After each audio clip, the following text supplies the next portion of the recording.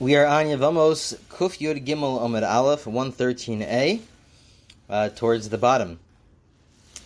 Our Mishnah mentioned that a cherish, somebody who is a deaf mute, they cannot get married, whether it's the husband or the wife, they cannot get married on a biblical level, they can only get married on a rabbinical level. There is such a concept as a rabbinic marriage for a cherish, for a deaf mute. The other type of rabbinic marriage, as we pointed out in the past, is for a kitana, for a girl who is a minor. And that's to her benefit in those days. It was to her benefit so that people don't take advantage of her and they don't abuse her, so that she's married. And those are really the only two types of rabbinic marriages. It would seem from our Mishnah, and this is an introduction to the Gemara that we will begin shortly, it would seem from our Mishnah that on a biblical level, there is no marriage whatsoever. We're not even in doubt as to whether there's a marriage on a biblical level for a deaf mute, for a minor, for a child who's a minor, or for a shota, or for somebody who's not in touch with reality. That all three have no... it's not even on the table as to whether or not they have a biblical marriage. The only question is whether there's a rabbinic marriage. And in some cases there are rabbinic marriages that they've instituted, and for other cases they did not. That's what seems to be the case from the Mishnah. So the Gemara will actually bring an opinion that says that, well, no, maybe when it comes to deaf mute, we're actually not sure. And it's unique to a deaf mute. It's not, we don't find this by a minor. We do not find this by a shota, by somebody who's not in touch with reality.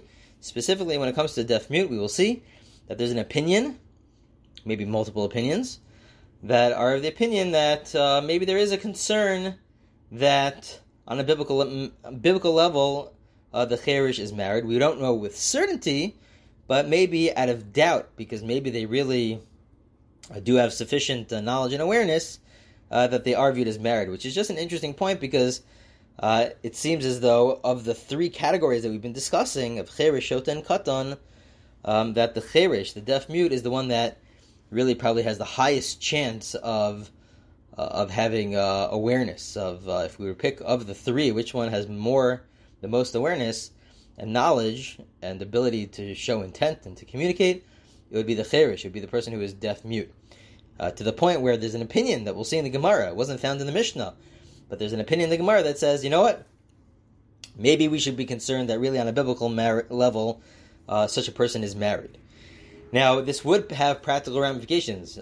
If we are concerned, have many practical ramifications. And the Gemara will get into it, but just as by way of introduction, number one is that if on a biblical level we're really concerned that maybe they're married according to that opinion, so then we would have to take their marriage seriously and be concerned that maybe they really are married, to the point of, let's say, the wife commits adultery, so then even though in general they wouldn't bring a sacrifice, the normal sacrifice that's brought, what's referred to as a korban chatas, a sin offering, because we don't know with certainty that they're married, but there's a different type of korban that a person brings, a different sacrifice that a person brings when they're in a situation of doubt as to whether or not they are required to bring a sacrifice on a biblical level, and it's referred to an asham talu. It has a specific name, where it's brought when a person's not sure if they committed a sin or not.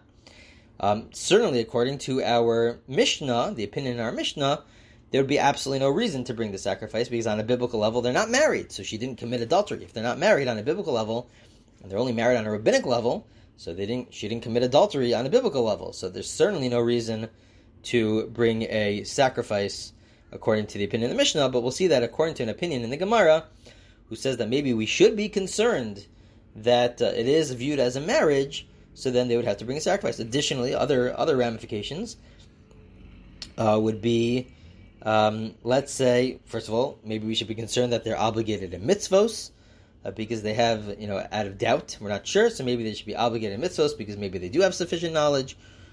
Or perhaps another point which is going to be mentioned in the Gemara is only people who are adults and with sufficient knowledge and awareness, only such people could take off truma, could separate truma, which is the special food which is given to the Kohen. You can only do that if you're an adult with who's a ben das, who's somebody who has awareness and knowledge. So if they take off truma, are we concerned that this is actually truma? And if it is truma, so then it has to be given to the kohen and treated with a certain level of holiness. It has its own set of laws associated with the produce that's defined as truma, as produce that's given to the kohen. So are we concerned that it's truma, or are we not concerned that it's truma? That if you hold that they for sure do not have sufficient knowledge and awareness, so then we wouldn't even be concerned. But if it's a question of doubt, so then we should be concerned. You would have to take off truma again. But even that which they already took off, that which they separated from the produce, maybe we should be concerned for their truma. So let's see the Gemara. That's the introduction. So Amar Rav Chia bar Ashi Amar Shmuel. Shmuel says, we'll see two different versions of Shmuel, but this is the first version. He says that the wife of a cheresh, of a deaf mute, we are not concerned. You do not bring this asham tali, this sacrifice that you bring when it's a question of doubt, whether or not you're not sure whether or not you violated a commandment, whether she committed adultery. So he says, no, we're not concerned whatsoever. Why not? Why are we not concerned? So the Gemara says, maybe this Shmuel is of the opinion of the following. He fits with the following opinion, which would also fit with the opinion of our Mishnah, which is essentially, the Gemara will say, it's essentially the opinion that says that we don't think that the marriage is on any level. It's not even a question. It's not a marriage on a biblical level, which is why she would not even, if she commits adultery, it's not adultery because she was never married, and she would never bring an asham tali. She would never bring the sacrifice which one brings when one isn't sure whether or not they committed a sin. And this would fit with the following opinion, because we have the following opinion: Chamisha lo truma. There are 5 people who, if they attempt to take off truma from the produce, to separate truma, to designate it as with a certain level of holiness which is given to the kohen. If they attempt to do it, it doesn't work at all. We're not even concerned whatsoever, not one bit. And included in that list, these are the 5, Eluhain. The first one on the list is a cheresh. We're not concerned whatsoever. So this is parallel to what Shmuel just said. The Gemara continues with the rest of the list. But the first one is a deaf mute, and then it continues, a shota and a kata, and the same list that we've been having, somebody who's not in touch with reality, or a child who's a minor. Another one on the list is, I can't take off truma from your field. You have your field and it's your produce, and I say, no, this is designated, this portion is designated for the Kohen. It won't work because it's not my field. Or if you have a non-Jew, the last on the list is V'ovid Kochavim Shetarm Shal Yisrael Afilu B'Rishus Yisrael Ein Truma So Truma. To even if the Jew were to appoint a non-Jew as a messenger, to take off the truma, to separate the truma for the Kohen, it doesn't work. But that's the list of the 5. The main point is that the first one on the list is a deaf mute. And we're not even concerned whatsoever. We don't say, oh, maybe it is truma, so we should be concerned. Take off truma again, separate truma again. But this is actually truma. No, we have no concern whatsoever. The Gemara then says, wait a minute. No, maybe Shmuel really is concerned. And he's not sure whether or not the cheresh has sufficient knowledge and awareness. And he's of the following opinion, Hu Damar Rabbi Elazar. Maybe he really holds like Rabbi Elazar. The Tanya, Rabbi Yitzchak Amar Mishum Rabbi Elazar, Trumas cheresh, Lo teitzi l'chulin mipnei shehu safek. Maybe he really holds like Rabbi Elazar, who says that if the cheresh, if the deaf mute were to take off truma, would separate truma for the kohen, we really are concerned. You have to take off truma again from the produce, but maybe that produce, that initial produce, out of doubt, maybe that really is truma, and you should treat it as truma. And that's the position of Rabbi Elazar. This is the big position of Rabbi Elazar, who says that a cheresh, for sure within Rabbi Elazar, he's not sure, maybe a cheresh does really have sufficient knowledge and intent and awareness. And so maybe Shmuel fits like in. The Gemara says, wait a minute. But if he holds like Rabbi Elazar, so why did Shmuel say that in a context where a woman is married to a cheresh, to a deaf mute, that if she commits adultery, so then she's not obligated to bring a sacrifice, but we should be concerned. Maybe she did commit adultery. Maybe she really is married on a biblical level. How could we say Shmuel holds like Rabbi Elazar to say that, maybe we are concerned that that they have sufficient knowledge and awareness? That means we're concerned that maybe they're married. But Shmuel just said that you don't bring a sacrifice. To this, the Gemara answers an important point. He says, no, binin chaticha mishtei chatichos. This is found in a Gemara elsewhere that says, no, the only time you bring the sacrifice of doubt, that you're not sure whether or not you committed a sin, there's certain limitations to it. The only time you bring it is, for example, let's say you have in front of you 2 pieces of meat, and you know that one of them is kosher, one of them is not kosher, and you eat one of them, so then there's a question, but you don't know which one's which. So then, in that scenario, you know that that one of them is kosher, one of them is not kosher, so then you would bring a sacrifice, because the non-kosher food, even though you don't know which one it is present. And since it's present, it's like it's staring at you in the face. And even though it could be that the chances are the same as another scenario, percentage-wise, but when it's present, it's right there.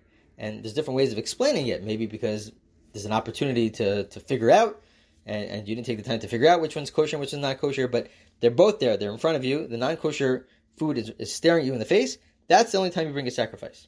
Or, for example, an interesting, not so likely scenario is where at home it's night, it's dark, especially in times of the Talmud, there was no light, no electricity, and there are 2 women in the house. One of them is your wife, and one of them is not your wife.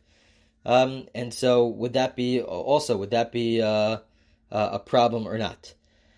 Because there are 2 people in front of you. One of them you're permissible to, the other one, let's say, you're not permissible to. So that would also be a parallel example. But in this case, you don't have two items in front of you. You don't have 2 people in front of you. There's one person who's a cheresh, and you just don't know whether or not this deaf mute is really halachically viewed as somebody who's a bar das, who has sufficient knowledge. So, for a technical reason, we say you don't bring the sacrifice, but fundamentally, maybe Shmuel really holds like Rabbi Lazar, who says that we're not really sure. Maybe you do have to bring a sacrifice. Not bring a sacrifice. Maybe she did commit adultery. She just doesn't bring a sacrifice. Maybe they really are married. Maybe it's questionable whether they're married or not. Against our Mishnah. Again, these opinions would be against our Mishnah. So the Gemara then says, but does Rabbi Lazar, the opinion that says that for the cheresh, for the deaf mute, we're concerned maybe they're like a regular, fully healthy person, but isn't he of the opinion that we don't care about, you bring the sacrifice even if you don't have 2 items in front of you, where one's kosher, one's not kosher. That he has a certain case where it wasn't where you have 2 items in front of you. It was just 1 item. We just weren't sure. We're not sure whether or not it's kosher or not. And he says you still bring this sacrifice. So the Gemara answers, that's Rabbi Lazar. But Shmuel, we could say that Shmuel himself, he could agree to Rabbi Lazar with regards to one area of halacha. He could agree to Rabbi Lazar and say that the cheresh, the deaf mute, maybe he has sufficient knowledge, and his marriage, maybe, we're not sure, is a marriage on a biblical level. But at the same time, he could argue in Rabbi Lazar and say, you wouldn't bring a sacrifice because Shmuel, is of the opinion that you only bring a sacrifice in certain situations and scenarios when the Isser, that which is not allowed is in front of you, and that, in this case, you don't have that. And so you wouldn't bring a sacrifice. So he agrees with the Rabbi Lazar with regards to the status of the cheresh, of the deaf mute, but not with regards to when you bring a sacrifice, when you do not bring a sacrifice. Okay. The Gemara now has just the opposite version of it. There's an opposite version which says, Amar V'chia Barashim Shmuel says, not that you are not obligated to bring a sacrifice, but he says you are obligated to bring a sacrifice. That you do bring the sacrifice of, not with certainty that you committed a sin, but maybe if she commits adultery, maybe she was really married on a biblical level, and then she would have to bring a sacrifice. And so the Gemara asks, but we have a brisa which seems to imply that the cheresh is for sure doesn't have sufficient knowledge, which is why if he takes off truma, if he separates truma, then you never view it as truma. You would never view it as truma because we know with certainty that doesn't have sufficient knowledge and awareness. So the Gemara answers, according to this version, Savalak Rabbi Lazar. No, it's because he argues on that position, and he holds like Rabbi Lazar, and Rabbi Lazar is of the position, that the cheresh is there's a question whether or not the cheresh has sufficient knowledge or not. Okay, so it's a slightly different version. This version says that Shmuel really holds that you do have to bring a sacrifice. So this would fit very nicely with Rabbi Lazar, who says that maybe we are concerned that it is recognized as a marriage on a biblical level. So again, these two opinions, Rabbi Elazar and Shmuel, would be arguing with our Mishnah. Our Mishnah is of the opinion that it's not recognized as a marriage on a biblical level, only on a rabbinic level did they institute such a marriage. And Shmuel and Rabbi Elazar are saying, they're not saying for sure that it's a biblical marriage, they're saying we're not sure. Maybe it is, maybe it isn't, but we have to be concerned that maybe it is, and therefore, according to the second version, you would have to bring a sacrifice of the Asham Toli, not a regular sin offering, but a sacrifice that maybe they committed a sin. The Gemara now asks, Boy Rav Ashi asks, My Taima de Rabbi Elazar, what is the reason to say that we are not sure whether or not this cherish, this deaf mute, has sufficient knowledge? Meaning as follows. The Gemara presents two different options. Is it one way is as follows. Mifsha pshita le de cherish daita klishta hu mi misfak v'le idaita tzilusa ilav daita tzilusa v'le olam chad daita hu odom pshita le de daita klishta v'lav daita tzilusa hu v'hach ahainu taima kem ditim chalan b'itim shota. Two ways of looking at it. Two ways of looking at the cherish, at the deaf mute. One way is to say that he certainly has a lesser form of awareness and ability to communicate and show intent. He definitely has that. And his level is always the same all the time. It's always the same. That lower level is always the same all the time. The question is, that lower level, but still, that might suffice on a biblical level to be viewed as somebody who has das, who has sufficient awareness and knowledge. But his level of knowledge and awareness is always the same his entire life. That's one way of looking at it. The second way of looking at it is to say, no. You know what? If he has this lower level of awareness, it's not good. It doesn't work. It's not enough. But it fluctuates, and we're not really sure. Sometimes the cherish, sometimes the deaf mute has a higher level of awareness, and sometimes he has a lower level of awareness. Maybe it depends on the day. Maybe it depends on what they're discussing, the topic at hand, what they're trying to do. We don't know. But sometimes they do have sufficient awareness, sometimes they don't. And so we always have to be concerned. Maybe they're on the level of somebody who is healthy, is completely healthy, and is able to communicate and has a higher level of understanding. Because maybe the cherish himself, the deaf mute himself, sometimes is also on that higher level. So we're not really sure which way it is. Is it that he's always on this lower level consistently, but the question is, this lower level might suffice as well? Or is the option that no, the lower level doesn't work, but maybe sometimes we're just not sure. Some days he has a higher level of knowledge and awareness and ability to communicate and to show intent, like a healthy person, or sometimes he's not. So we're just not sure. The Gemara asks, "Lamai nafmina, who cares? What's the practical difference?" The Gemara has an interesting practical difference. Lahoz tzi ishto beget. Iamris chada daitehu ki kedushin kach gerushin. V'yamris itim chalim v'itim shota kedushin matzi mekadish gerusha lo matzi megarish mai teku. The ramification is as follows. What happens if the cherish, this deaf mute, gets married? Okay, he gets married. So according to Rabbi Elazar, you have to be concerned that maybe he had sufficient awareness. And then he wants to divorce his wife. So if you take the position that says that he always has the same level of awareness and knowledge throughout his life, and it's just a question of whether that's sufficient or not, so just like he's able to get married, he's able to get divorced. It's always the same. But if you say that it always changes, and that it constantly changes, so then you could have a scenario where we should be concerned. Ultimately, not just the scenario, but in every case, we should be concerned. Maybe at the time that he got married, he had sufficient knowledge and awareness, and so it's a good marriage on a biblical level. And when he's trying to get divorced, on that day, he doesn't have, or on that topic of divorce, he doesn't have sufficient knowledge and awareness, and so therefore he cannot get divorced. Because it changes, we should be concerned that he doesn't have that same level of knowledge and awareness at the time of the divorce as when he had it when he got married, and so therefore he cannot get divorced. So according to the first approach, he can get divorced. It's the same. It's all the same. According to the second approach, he can't get divorced. It has a big ramification. So on this, the Gemara says Teku. The Gemara says, I don't know. They don't know. They cannot answer.